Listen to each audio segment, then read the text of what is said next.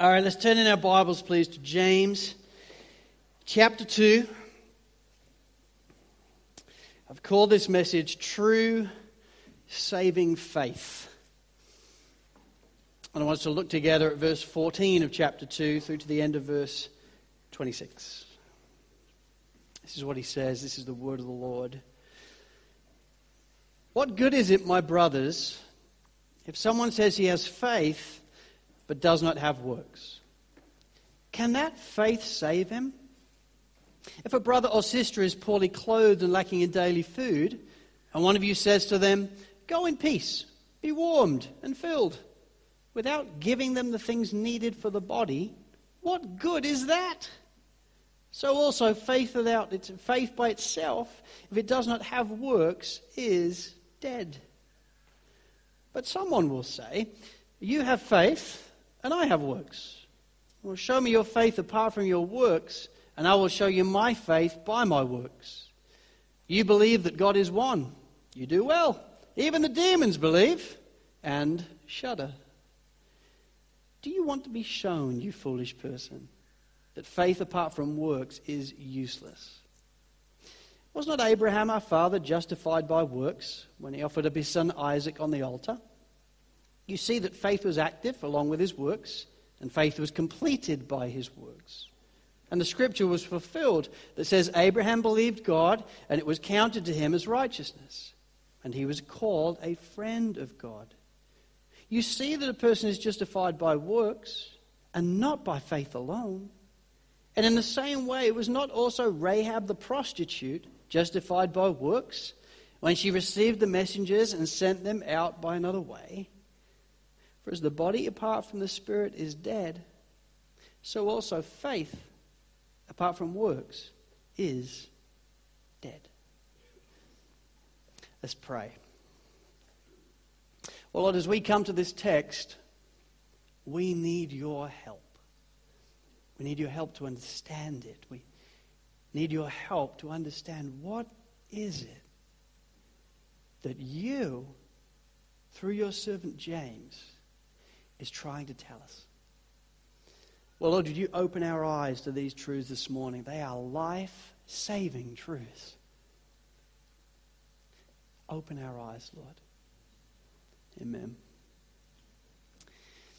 You know, one of the ongoing memories I have as a kid was driving along with my dad. It would usually be my mum and dad in the front, me, my younger brother, and my younger sister in the back. And when I was younger, I'm not even sure we had seatbelts back in those days. In fact, I'm pretty sure we didn't. But driving along, and I still remember many times the car just sort of screeching to a halt, coming over at the side of the road, Dad running out of the side of the car and getting his binoculars out and doing this. And I remember thinking, what is he doing? You know, we were never allowed out the car. Once I get a bit older, sort of 6 and 7, you know, I decided that if he's going to jump out the car and look at whatever it is he's looking at, I'm going to jump out the car as well, because there's obviously something to see. So we pulled over to the side of the road, out he jumps, the binoculars come out, and then he could very quickly feel me by his side. And I'm like, Dad, what are you looking at all the time?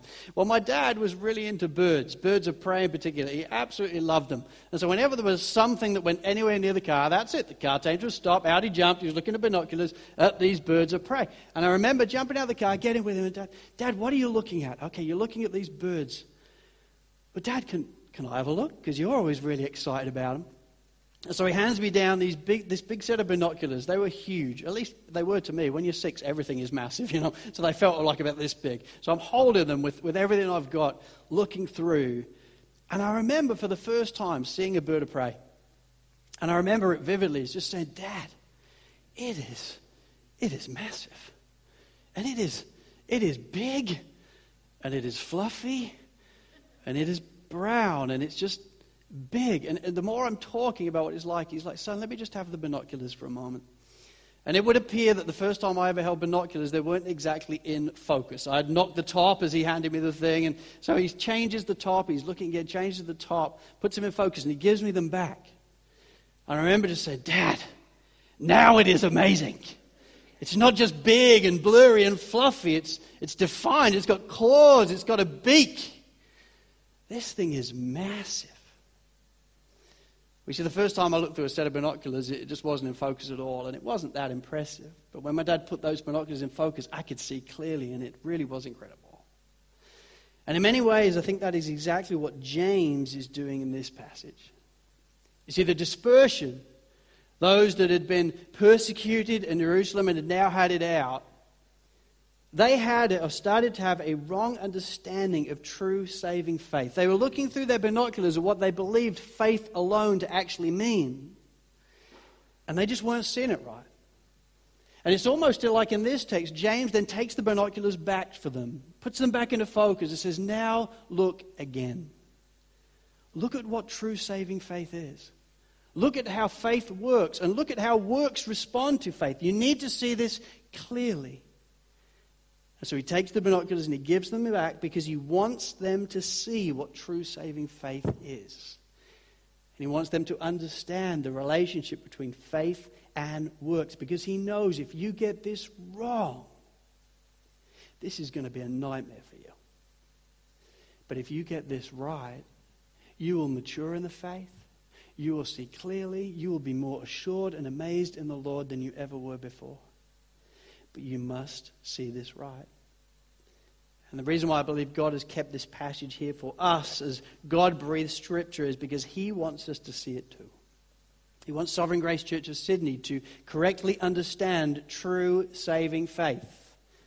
And he wants us to understand in the relationship between faith and works, how they operate together for the glory of God. And if we don't understand that, we're going to be really immature in our faith. I remember one of my friends some years ago, and I was still at Christchurch. I bought him a book, and I said, "Oh, how's it going?" He said, "Oh, I don't know. I whacked it against the wall and threw it in the bin." I'm like, "Oh, that's a bit harsh. Why is that?" And it's because he didn't understand this. He thought that everything he was reading was legalism. What's the point? It doesn't matter. We're just saved by faith alone. It doesn't matter what we do. He never understood true saving faith and works. Well, I've pondered this week how best to preach through this passage, and I've decided to do it as 3 questions. So 3 points that are actually questions that I think James helps us to understand in the entirety of the text, both prior and indeed in the text. And as we do that, we're going to try and understand true saving faith. So here's the first question. Number 1, so how then does someone get saved? How does an individual truly get saved? See, if we don't understand this background question, if we don't understand the thinking of the dispersion, we're not going to understand what James then goes on to tell them. So how does one get saved? Well, here's the thing we must understand this morning as a congregation. We all do, in and of ourselves, in the natural, need to get saved, don't we? We all need salvation. But Hebrews 9 verse 27 says, man is destined to die once, and after that faces judgment. Our world would have us believe that if you do come back, you just reincarnate as something. It's like the movie that just come on. You're a dog. The dog just keeps reincarnating itself. And that's what happens to us. You know, if we're a good person, we come back as a dog. If we're a bad person, we come back as a flea or something. You know, you just come back as something different. Or you just don't come back at all. You die, and then we're done. But the Bible never teaches that. The Bible teaches that we are destined to die once, and after that, we face judgment. And it's something James has just been impressing on our hearts as well. In James 2, verse 12, in the prior verses, he says, "So speak and so act as those who are to be judged under the law of liberty." He's also saying, listen, you're going to stand before the Lord one day, so speak and act knowing that that is going to happen to you. And the Bible explains to us time and time again that that reality is a fearful thing because God is holy. He's the creator and majesty of all. He's the one who dwells in unapproachable light. He's the one we see in the book of Isaiah, seated high on his throne, with the angels, huge, thunderous beings covering their eyes so that they don't get burnt out by his radiance. And one day we're going to stand before him and give an account for our lives, for what we say and what we do. And that's a fearful thing because Paul tells us in Romans 3:23, "For all have sinned and fallen short of the glory of God. We're all in the natural sinners. We're all in the natural cut off from God. James even tells us further in James chapter 2 verse 10, he says, "For whoever keeps the whole law but fails in one point has become accountable for all of it." We're all transgressors. We're all lawbreakers. And we're all going to stand before the Creator of the earth. We're all going to stand and give an account for what we've said out of our mouths, what we've done with our lives. And that's a fearful thing. And it's a fearful thing because in the natural now we're cut off from God. He can't just spend time with us. We're sinful people and He is a holy God. He won't besmirch Himself just by hanging out with us. He's distant from us. But moreover, we're not only an object of His wrath in the natural now, we will be an object of His wrath for all eternity within the confines of hell. See, man is destined to die once, and after that faces judgment. And if we are found in sin, we will be put away from Him for all eternity into hell. Well, this is what R.C. Sproul says about hell. He says, "We have often heard statements such as war is hell, or I went through hell." These expressions are, of course, not taken literally. Rather, they reflect our tendency to use the word hell as a descriptive term for the most ghastly human experience possible. Yet no human experience in this world is actually comparable to hell. If we try to imagine the worst of all possible suffering in the here and now, we have still not yet stretched our imaginations to reach the dreadful reality of hell. But there is no biblical concept more grim or terror-invoking than the idea of hell. See, our media lies to us that hell's going to be fine. Hell is where the action is. Don't be a Christian. You'll be a small angel on a cloud playing a harp. How boring is that? Go to hell. We were recently on holiday in Noosa. There was even a song came on. I'm on a highway to hell. The crowd's gone crazy. And my wife leant over to me and said, "You know what's sad about this? It's true." And it was one of those moments where the singing's still going on, but for my wife and I in that moment, we can't hear anything. As you just think, what do we do? Should I stand up now and preach? What shall I do? Because as this kid and his dad sang, "I'm on a highway to hell," we're sitting there thinking, you are. You're far from Him. In the natural, hell is the consequence of our sin for all eternity.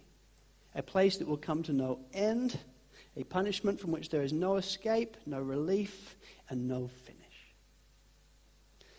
But here's the good news of the gospel.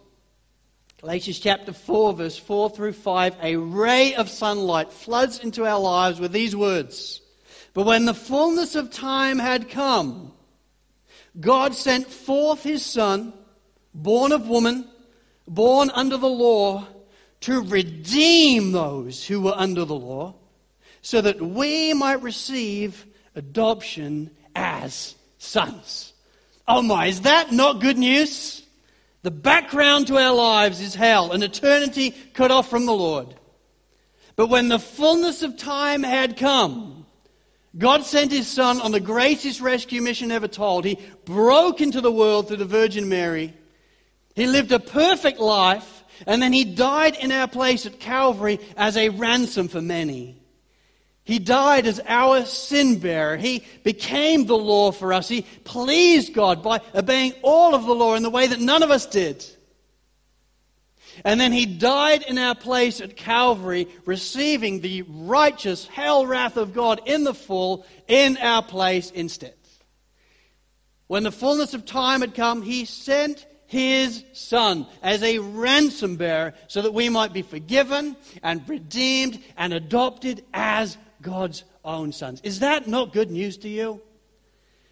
That, my friends, is the gospel. It is the diamond on the black of the reality of who we really are.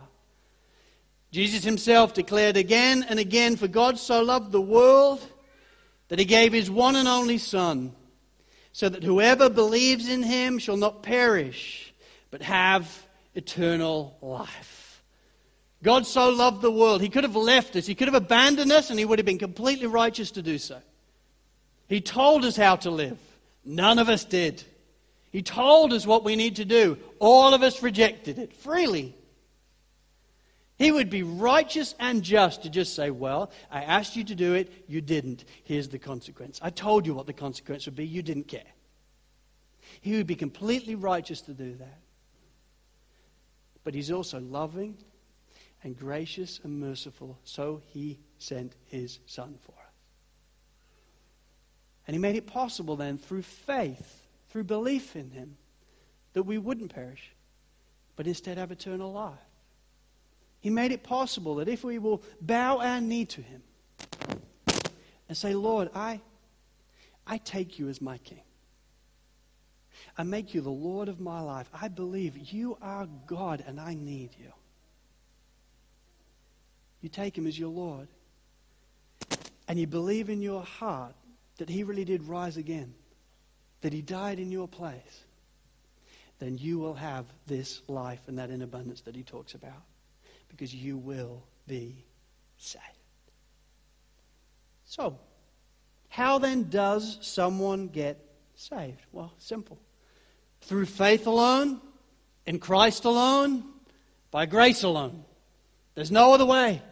As Jesus said, no one comes to the Father except through me. I am the way, the truth, and the life. No one is going to the Father except through me. So how do we get saved?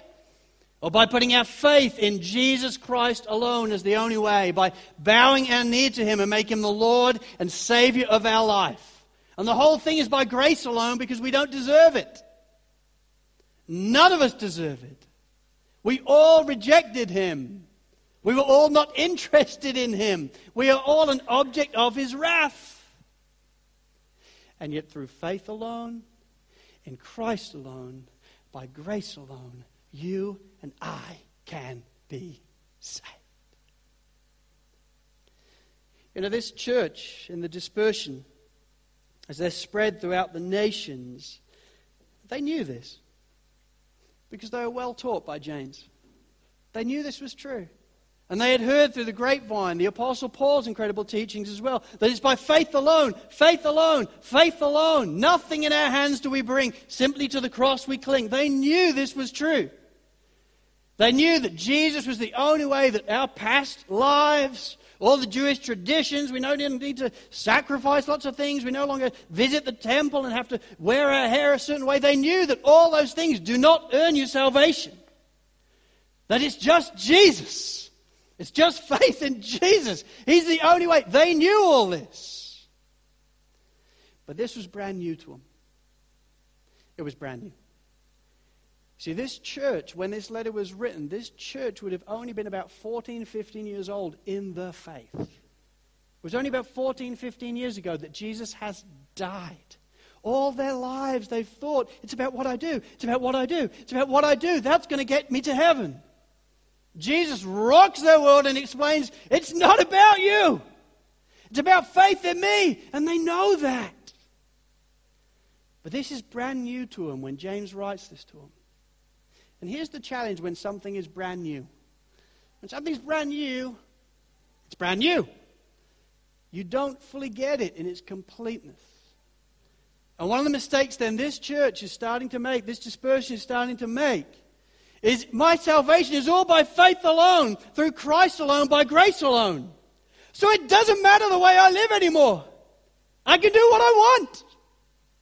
Because my salvation is all by faith and not by works. So I will do what I want. See the problem? They have no understanding. Well, where do works fit in then? I mean, works become irrelevant, right? Because my salvation is by faith. It doesn't matter what I do with my life because it's just by faith. And so James writes to them and goes, yeah, I think we need to sit down and have a chat about faith and works and true saving faith. Because I don't think you've quite got it yet. And I love you as a people. And so let me talk to you about faith then and works. So that's the question. Number 2. So what then is the relationship between faith and works. How does this work? Well, here it is in a sentence for you. As I've studied this all week, I've tried to reduce it all to one main sentence so that we can understand with clarity. One main sentence that I think James is hammering again and again and again and again all the way through this text. Here's the one thing that I think he wants us to understand. We are indeed saved through faith alone, in Christ alone, by grace alone. But where that genuine saving faith exists, it will never be alone. Yes, we are saved through faith alone, in Christ alone, by grace alone. It is all Jesus' work. From start to finish, it is all his work. But where that genuine saving faith exists, where it is real in your lives, that faith will never be alone. It'll never be alone. It will come out in your life. And thus his argument and his text begins. Verse 14. So what good is it, my brothers, if someone says he has faith but does not have works? Can that faith save him? Well, in the Greek, if you were sitting there hearing this for the first time, you would know in the way it was written that this rhetorical question has an answer. And the answer is no! In the way it was written in the Greek, you would automatically know that him saying this, clearly the answer is no. But they had started to think the answer was yes. What good is it, my brothers, if someone says he has faith but not has works? Yeah, I just have faith. Works don't matter, right? Can that faith save him? Of course. But James is writing it as if to say, no! That faith couldn't save him. This would have been a moment. This would have been a life-changing moment. I mean, when we started this series, and I talked about James being like a Chinese juggler that never misses. He takes those blades and he smacks them against your head. This would be one of those moments where they're against the board going boom, boom. What? Can this faith alone save him? No. What, James? What do you mean? That's not what you taught us before. It's not what the Apostle Paul says.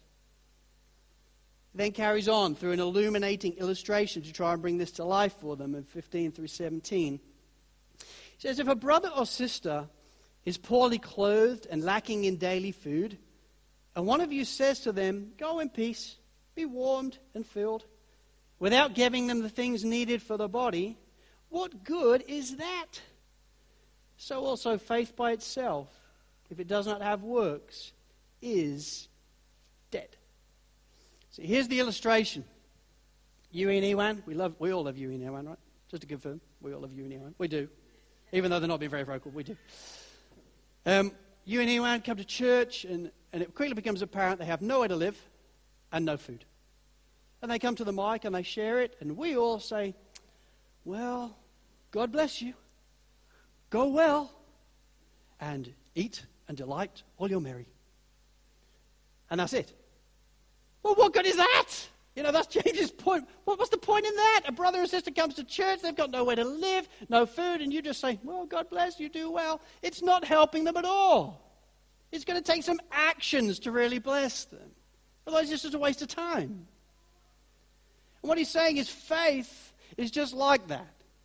Faith by itself, if you're just saying, I just have faith, but it doesn't matter the way I live, that too is a waste of time. Because what that would reveal is your faith is dead. It is not true, genuine faith. It is not enough because it's not real. Faith without fruit, faith without works is dead. Whoa. Whoa. Yes, we are saved through faith alone, in Christ alone, by grace alone. But where that genuine saving faith exists, it will never be alone. Dr. John Piper, I think, says it wonderfully. I came across this quote about 15 years ago, and it's still the one that sticks in my brain whenever we're talking about this. This is what he says. He said, it is by grace we are saved through faith. not of ourselves, for it is the gift of God. But the heart that is full of faith will always overflow in attitudes and actions very different from those which flow from unbelief. Therefore, our deeds will testify truly to the genuineness or absence of faith. And that reality is in no way inconsistent to us being saved through faith alone. But, he wonderfully writes, but we must understand that this reality does not mean that we in any way earn our salvation. No. Our deeds do not earn, they exhibit our salvation. Our deeds are not the merit of our righteousness, they are the mark of our new life in Christ. And our deeds are not sufficient to deserve God's favor, but they do demonstrate our faith. But we must always keep that distinction clear in our mind regarding our attitudes and actions. Listen. They do not earn, they exhibit. They do not merit, they mark. And they do not deserve, they demonstrate. Isn't that brilliant? He's trying to help us see where faith exists, works will naturally exist. Because they're like two synchronized swimmers or ice skaters. They always go around together. Where faith is real, fruit will be real. And so this fruit, these works, they never save you. They never merit anything. They never earn anything. They never position you to deserve anything. But they do exhibit. They do mark. They do demonstrate that your faith is real. And so they always go together. They have a part to play. They mirror one another. Yes, we are saved through faith alone, in Christ alone, by grace alone. But where that genuine saving faith exists, it will never be alone. There will be fruit come out of your life. You won't even be able to help it. Fruit that will point us back to what has been taking place in your heart that is truly real. Well, James knows they've probably been living with this for a while. So in verse 18, he imagines an objector. Here's what he imagines the objector saying. Verse 18, but someone will say, you have faith and I have works. Well, show me your faith apart from your works, and I will show you my faith by my works. Here's what he's saying. He's aware that some of you are probably going to say in this moment, well, look, James, I'm okay, you're okay. Let's just, agree to disagree on that. That's fine. And so, James, if you want to, show people by your works that you're saved, great. But I'm just going to have faith. And James is saying, it doesn't work like that. We can't just say, I'm okay, you're okay. The two are very different. For faith without works is dead. So we can't just say, well, I'll have that faith. I think you're still alive. No, it's not the way it works. Faith without works is dead. So you can't just say, I have faith but no works, but you have faith and works. But it doesn't really matter because we're both saved by faith. Faith without works is dead. So I can't leave you there. And then it explains to him, this imaginary objector, why, through an illuminating response of verse 19. He says, you believe that God is one, meaning this person that isn't worried about works. You believe that God is one. You do well. Even the demons believe and shudder. Here's what he's saying. Listen, you want to just believe that you can have faith in God, but it makes no difference in your life, and that's going to be enough. Well, let me talk to you for a moment then about the demons. See, here's the thing about demons. There is not a demon in the universe who is an atheist. All demons believe in God. All demons actually believe in the Trinity. All demons are aware that there is a Father, Son, and a Holy Spirit. All demons have been around a lot longer than you and I. All demons were there when most of this book was written. All demons are theologians. They know it. That's how they can twist it in your mind. That's how they can alter it just ever so slightly so you can't even quite notice. You just sense something isn't right because they know it really, really well. They believe that God is the Father. They believe that God is the Son. They believe that the Son is coming back. They believe that the Holy Spirit is alive and well. They have experienced all three. And when they think about all three, he says, they shudder. That word literally means they react like a bristled up, frightened cat. When they think of who Jesus is When they think of what he's done, when they think of what he is going to do, and the fact that he's coming back, they are afraid. They bristle up like a frightened cat. And here's his point. You say then your faith alone is enough, that it doesn't matter about bearing any fruit in your life. Well, even the demons have that faith. They believe the same thing. They believe God is Father. They believe God is Son. They believe in the Holy Spirit. They believe Jesus died to give us life and that in abundance. They believe all those things, but they're not Christians. Because they haven't bowed the knee and made Jesus Christ the King of their lives. And they don't believe that he died for them. So too then are you. Faith alone that bears no fruit in your life is dead. It's not enough. Because it's not real. Otherwise the demons would be in as well. Do you get his point? It is sobering and it is a smack between the eyes, I think. But it is so important that we understand it. He doesn't want to stand there with some of the congregation saying, no, I just think it's faith. It's just faith. It doesn't matter the way you live. He wants to go after them and say, whoa, stop there. Even the demons think that.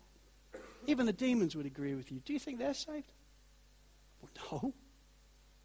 Well, then how do we know you are? True saving faith where it is real. True saving faith that understands that it is faith alone, in Christ alone, by grace alone. Where it is real, that faith will never be alone. It will bear fruit in somebody's life. You won't be able to help it. Because if Jesus really is your King and your Savior, you will be so amazed and in love with him, you won't be able to help revealing that in your life. And if you can help it, then the faith probably isn't really even there. He then gives two illustrations and examples of heroes of the faith to help this congregation understand exactly what he's saying then in a positive way, to show them how this faith and works marry and dance together. First example then is their patriarch Abraham. And what a wonderful illustration he is of a man that reveals both faith and works. He says this in verse 21 through 23. He says, was not Abraham, our father, justified by works when he offered up his son Isaac on the altar? You see that faith was active along with his works, and faith was completed by his works. And the scripture was fulfilled that says, Abraham believed God, and it was counted to him as righteousness. And he was called a friend of God. See, he points us then very carefully to the patriarch Abraham, and in particular verse 21, through the moment where Abraham, in obedience to the Lord and in trust the Lord, was willing, if need be, to sacrifice his son Isaac. That's an incredible moment in history. That is a profound moment in redemptive history. See, Abraham is one of the fathers in the faith. All of his life, he wanted a child. Always wanted a son. He had no children because his wife Sarah was barren. They were childless. She was not able to have children. But in their old age, literally as Sarah hits her 80s, God appears to Abraham and says, you know what?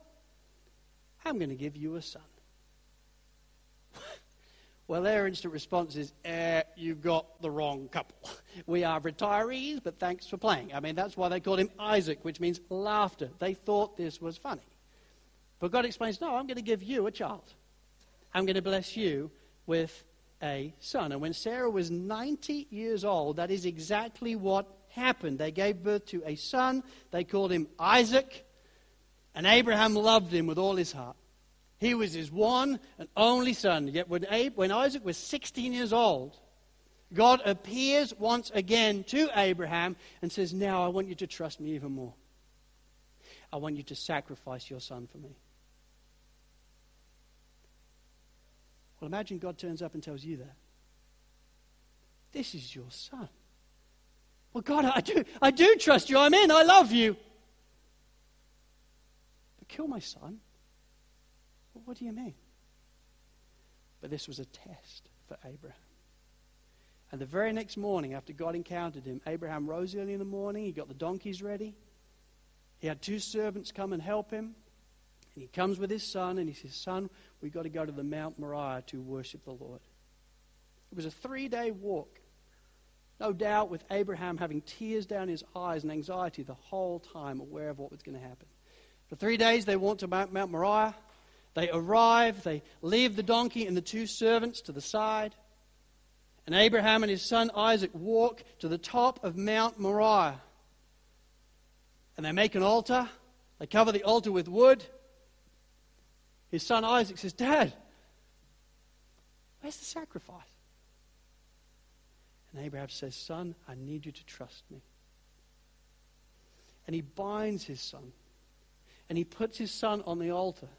And with his arm up in the air, with a dagger about to fall, he's about to drive it into his son when an angel of the Lord says, stop! And in that moment, he stops the dagger falling into his son because God had provided a ram caught in the thicket. And the angel explains, you are to replace your son with the ram. You know, Jesus himself said that on that day, Abraham saw the day of the Lord and rejoiced. Why? Because he knew in that moment that on this mount, the Lord would surely provide. I mean, this is an incredible moment. Have you ever wondered why God was sending Abraham on a 3-day journey to sacrifice his son? Why not just do it in the backyard? Why go 3 days? 3 long days of walking to Mount Moriah. Why Mount Moriah? Well, Mount Moriah became eventually the home of King Solomon's temple. King Solomon's temple became the home of Jerusalem. And archaeologists believe over time, the very Mount Moriah where Abraham was about to offer his son became Calvary.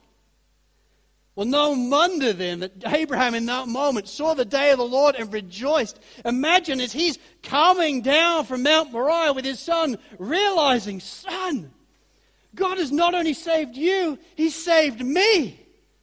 Because one will come and, son, I don't understand it all. But I believe one will die in all of our place. Abraham comes down from that moment rejoicing that God will surely provide.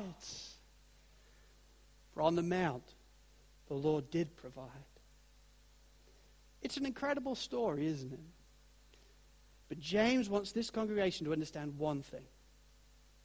He wants them to understand, listen, Abraham was without doubt saved through faith alone, in God alone, by grace alone. He was saved the moment he believed God and understood, hard though this may be, Lord, I trust you and I'm all in. His faith in that moment saved him. As he says here, Abraham believed God and it was counted to him as righteousness. Boom! He's justified in that moment. It's real. What James wants to show us is, listen, yes, that was real. That was Genesis 15. But it was Genesis chapter 1 that showed that it really was real. It was Genesis chapter 21 where he demonstrated it, where he exhibited it, where he marked it. And so yes, Abraham was without doubt saved through faith alone, by grace alone, in Christ alone. But his genuine saving faith, listen, it was never alone. It was revealed in his life. It was marked in his life. It can be seen. Well, James is aware that there's going to be some in the congregation that are going to push back and say, well, yeah, that's great. But, you know, Abraham, he was a patriarch. He was a father of the faith. I mean, God himself turned up and spoke to him. I mean, that's a pretty big deal. So maybe that's cheating. But James takes it now to the other end of the extreme, not a patriarch who is a Jew, but a prostitute who is a Gentile. And he gives them then the story of Rahab. Look at verse 25 and 26. He says, and in the same way was not also Rahab the prostitute justified by works when she received the messengers and sent them out by another way? For as the body apart from the spirit is dead, so also faith apart from works is dead. So we're done Abraham, the patriarch. Now we're doing Rahab, the prostitute. And the story beckons from Joshua chapter 2, when Joshua sends out 2 spies into Canaan, and in particular into Jericho. I mean, by now, Joshua is leading the Jewish people. Moses has died. Joshua has been risen up and now leads the Jews. He leads the entire nation and the army. And God commands Joshua that now is the time to cross the Jordan and take the heritage of Canaan for yourself. Well, then Joshua sends out 2 spies because he wants to know what is beyond there, what it is to see. And he particularly wants them to take a look at Jericho. And Jericho is going to be a nightmare of a city to try and beat. Because Jericho is incredibly fortified. It has 2 surrounding walls around it that are 12 foot high and 6 foot thick. And so these 2 spies are sent in to try and figure out how exactly are we getting in there. And so they go into Jericho, they disguise themselves, but it quickly becomes apparent that you guys aren't from around here. So they rush off around Jericho and they run into Rahab's house because she's the prostitute.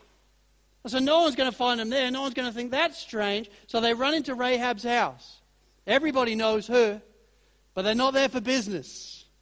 They're there for help, really.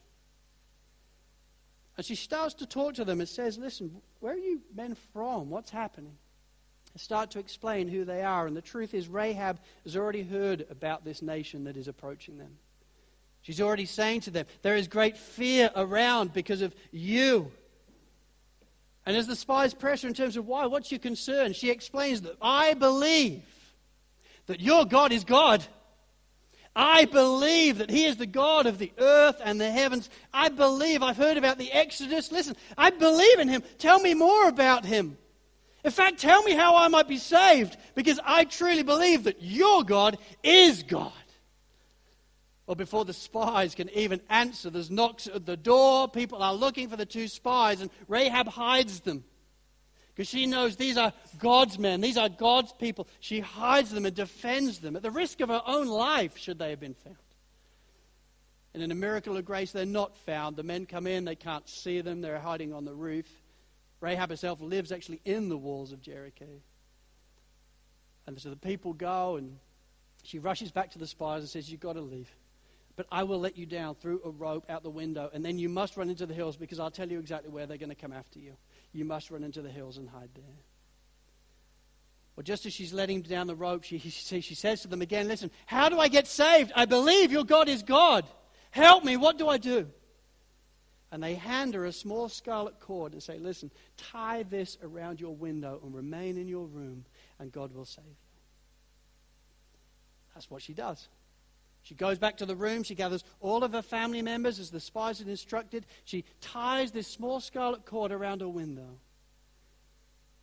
What she didn't realize is this scarlet cord ultimately pointed to the Passover that even now the Jewish people are having, reminding them of how God had pulled them out the wilderness, reminding them of how God in His grace had saved them through the blood of a lamb.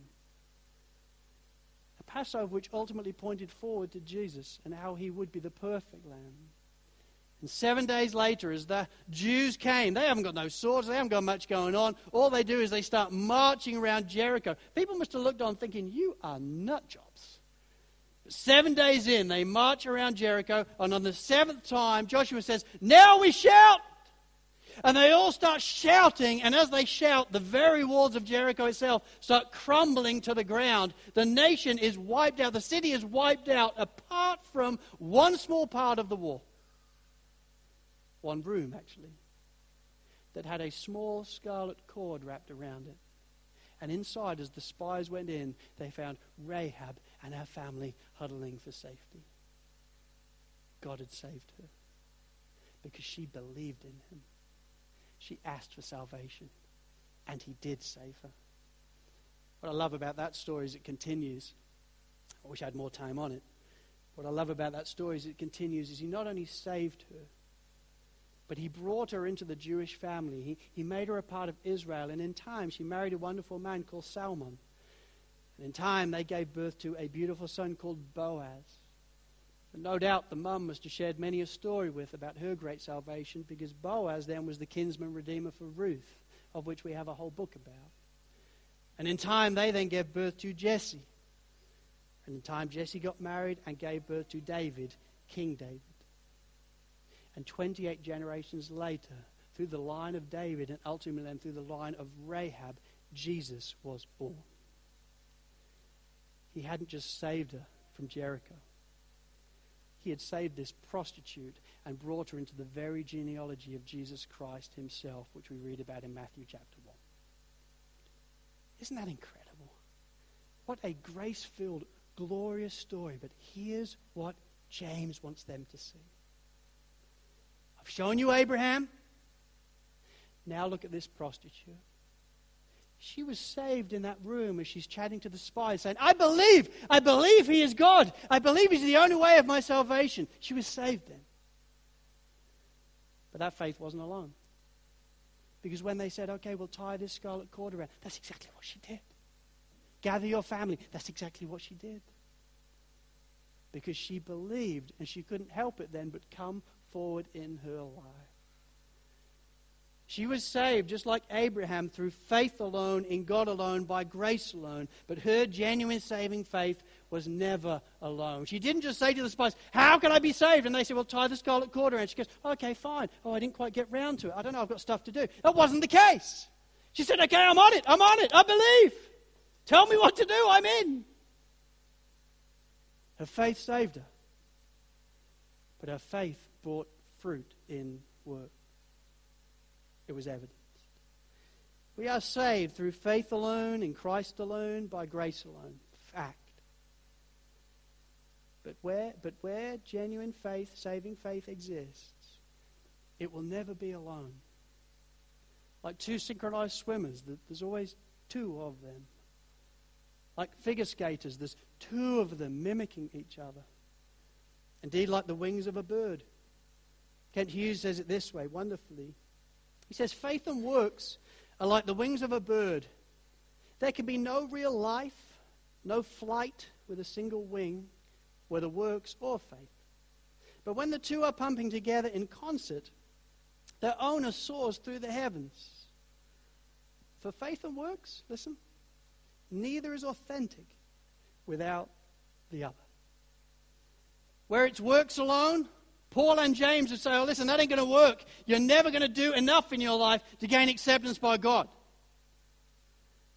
What James wants to help us see is, listen, faith alone, if that bears no fruit in your life, it's not real either. It's dead. They've both got to be there. Faith illuminating itself in works. So that we may look at the works and say, clearly your faith is real. Because it came forward in fruit. Like two wings of a bird. Neither is authentic without the other. So number 3, final question briefly. So how then should we respond to this now? Well, my friends, for the vast majority of us here, people who have truly put their faith in Jesus Christ as their Lord and Savior, I think what this moment then affords us is a moment to humbly and enthusiastically give thanks to God for this great salvation. Because here's the reality, my friends. You were dead in your transgressions and sins. You were lifeless. You weren't seeking. I love that when we say, oh, they're seeking. No one's seeking naturally. No one cares. You're dead in your transgressions and sins. You are far from the Lord and uninterested in the Lord. And by nature then you were an object of his wrath. But God, when the fullness of time had come, sent his Son for you. He sent his Son so that he may bring you life, and that in abundance. And at the right time, through his death and resurrection and the gift of the Spirit, he opened your eyes to the reality of salvation. He then gave you the gift of faith, and as you responded genuinely in faith, bowing your knee to him as your King and believing that he died in your place, he saved you in that moment. He forgave you. He redeemed you. He adopted you into the family of God himself. He assured you that heaven will be your home.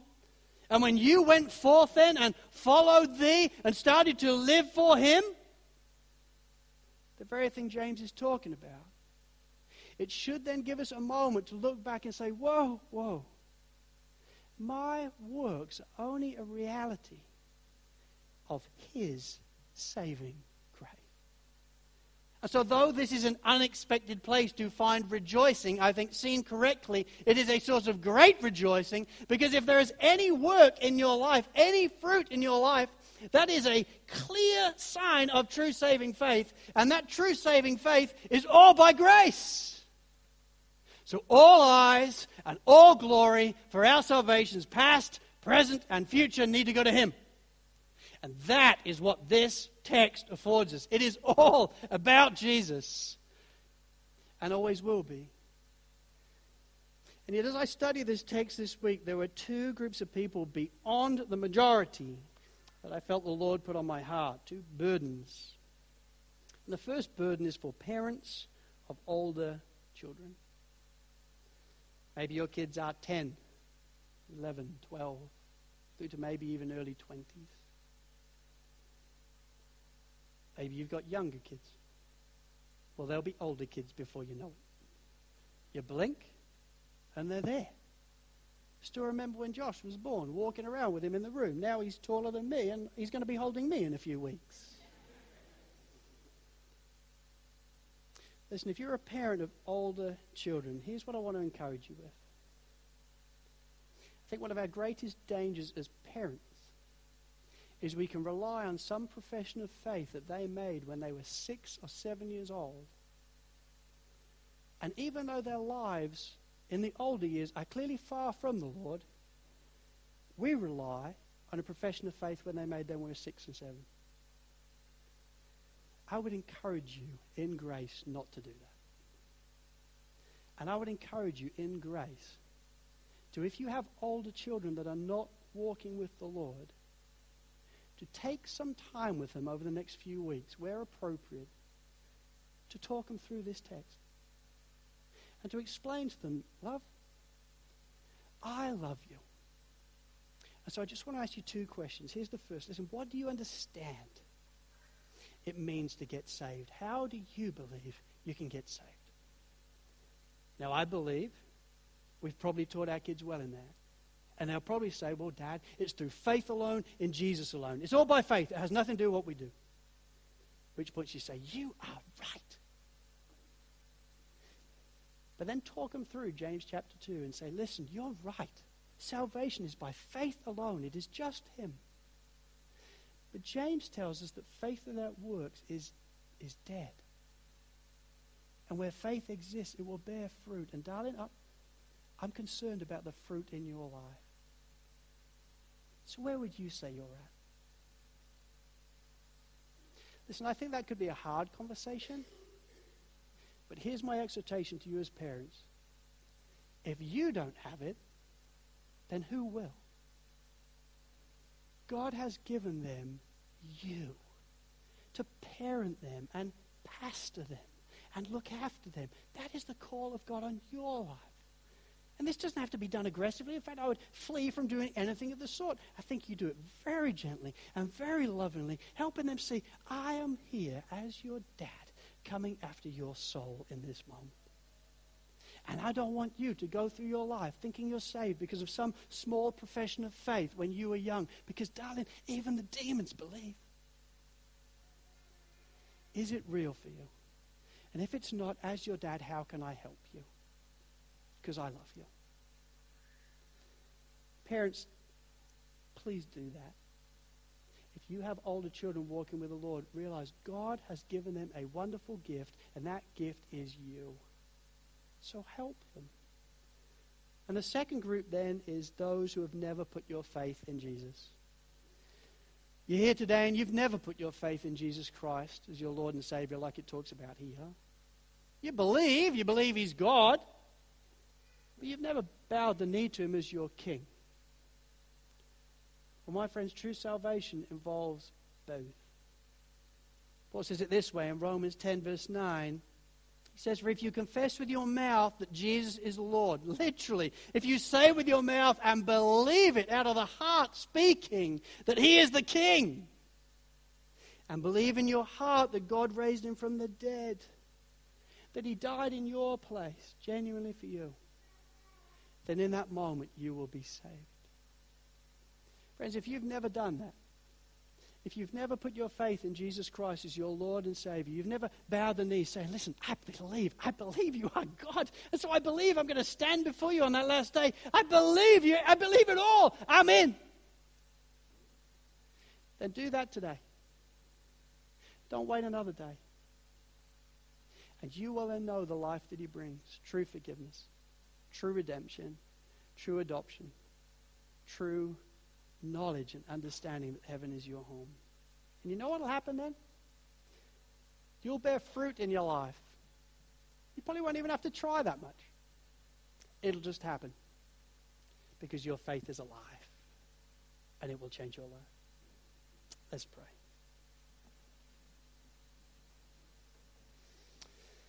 Well, Lord, once again, we do thank you for your word.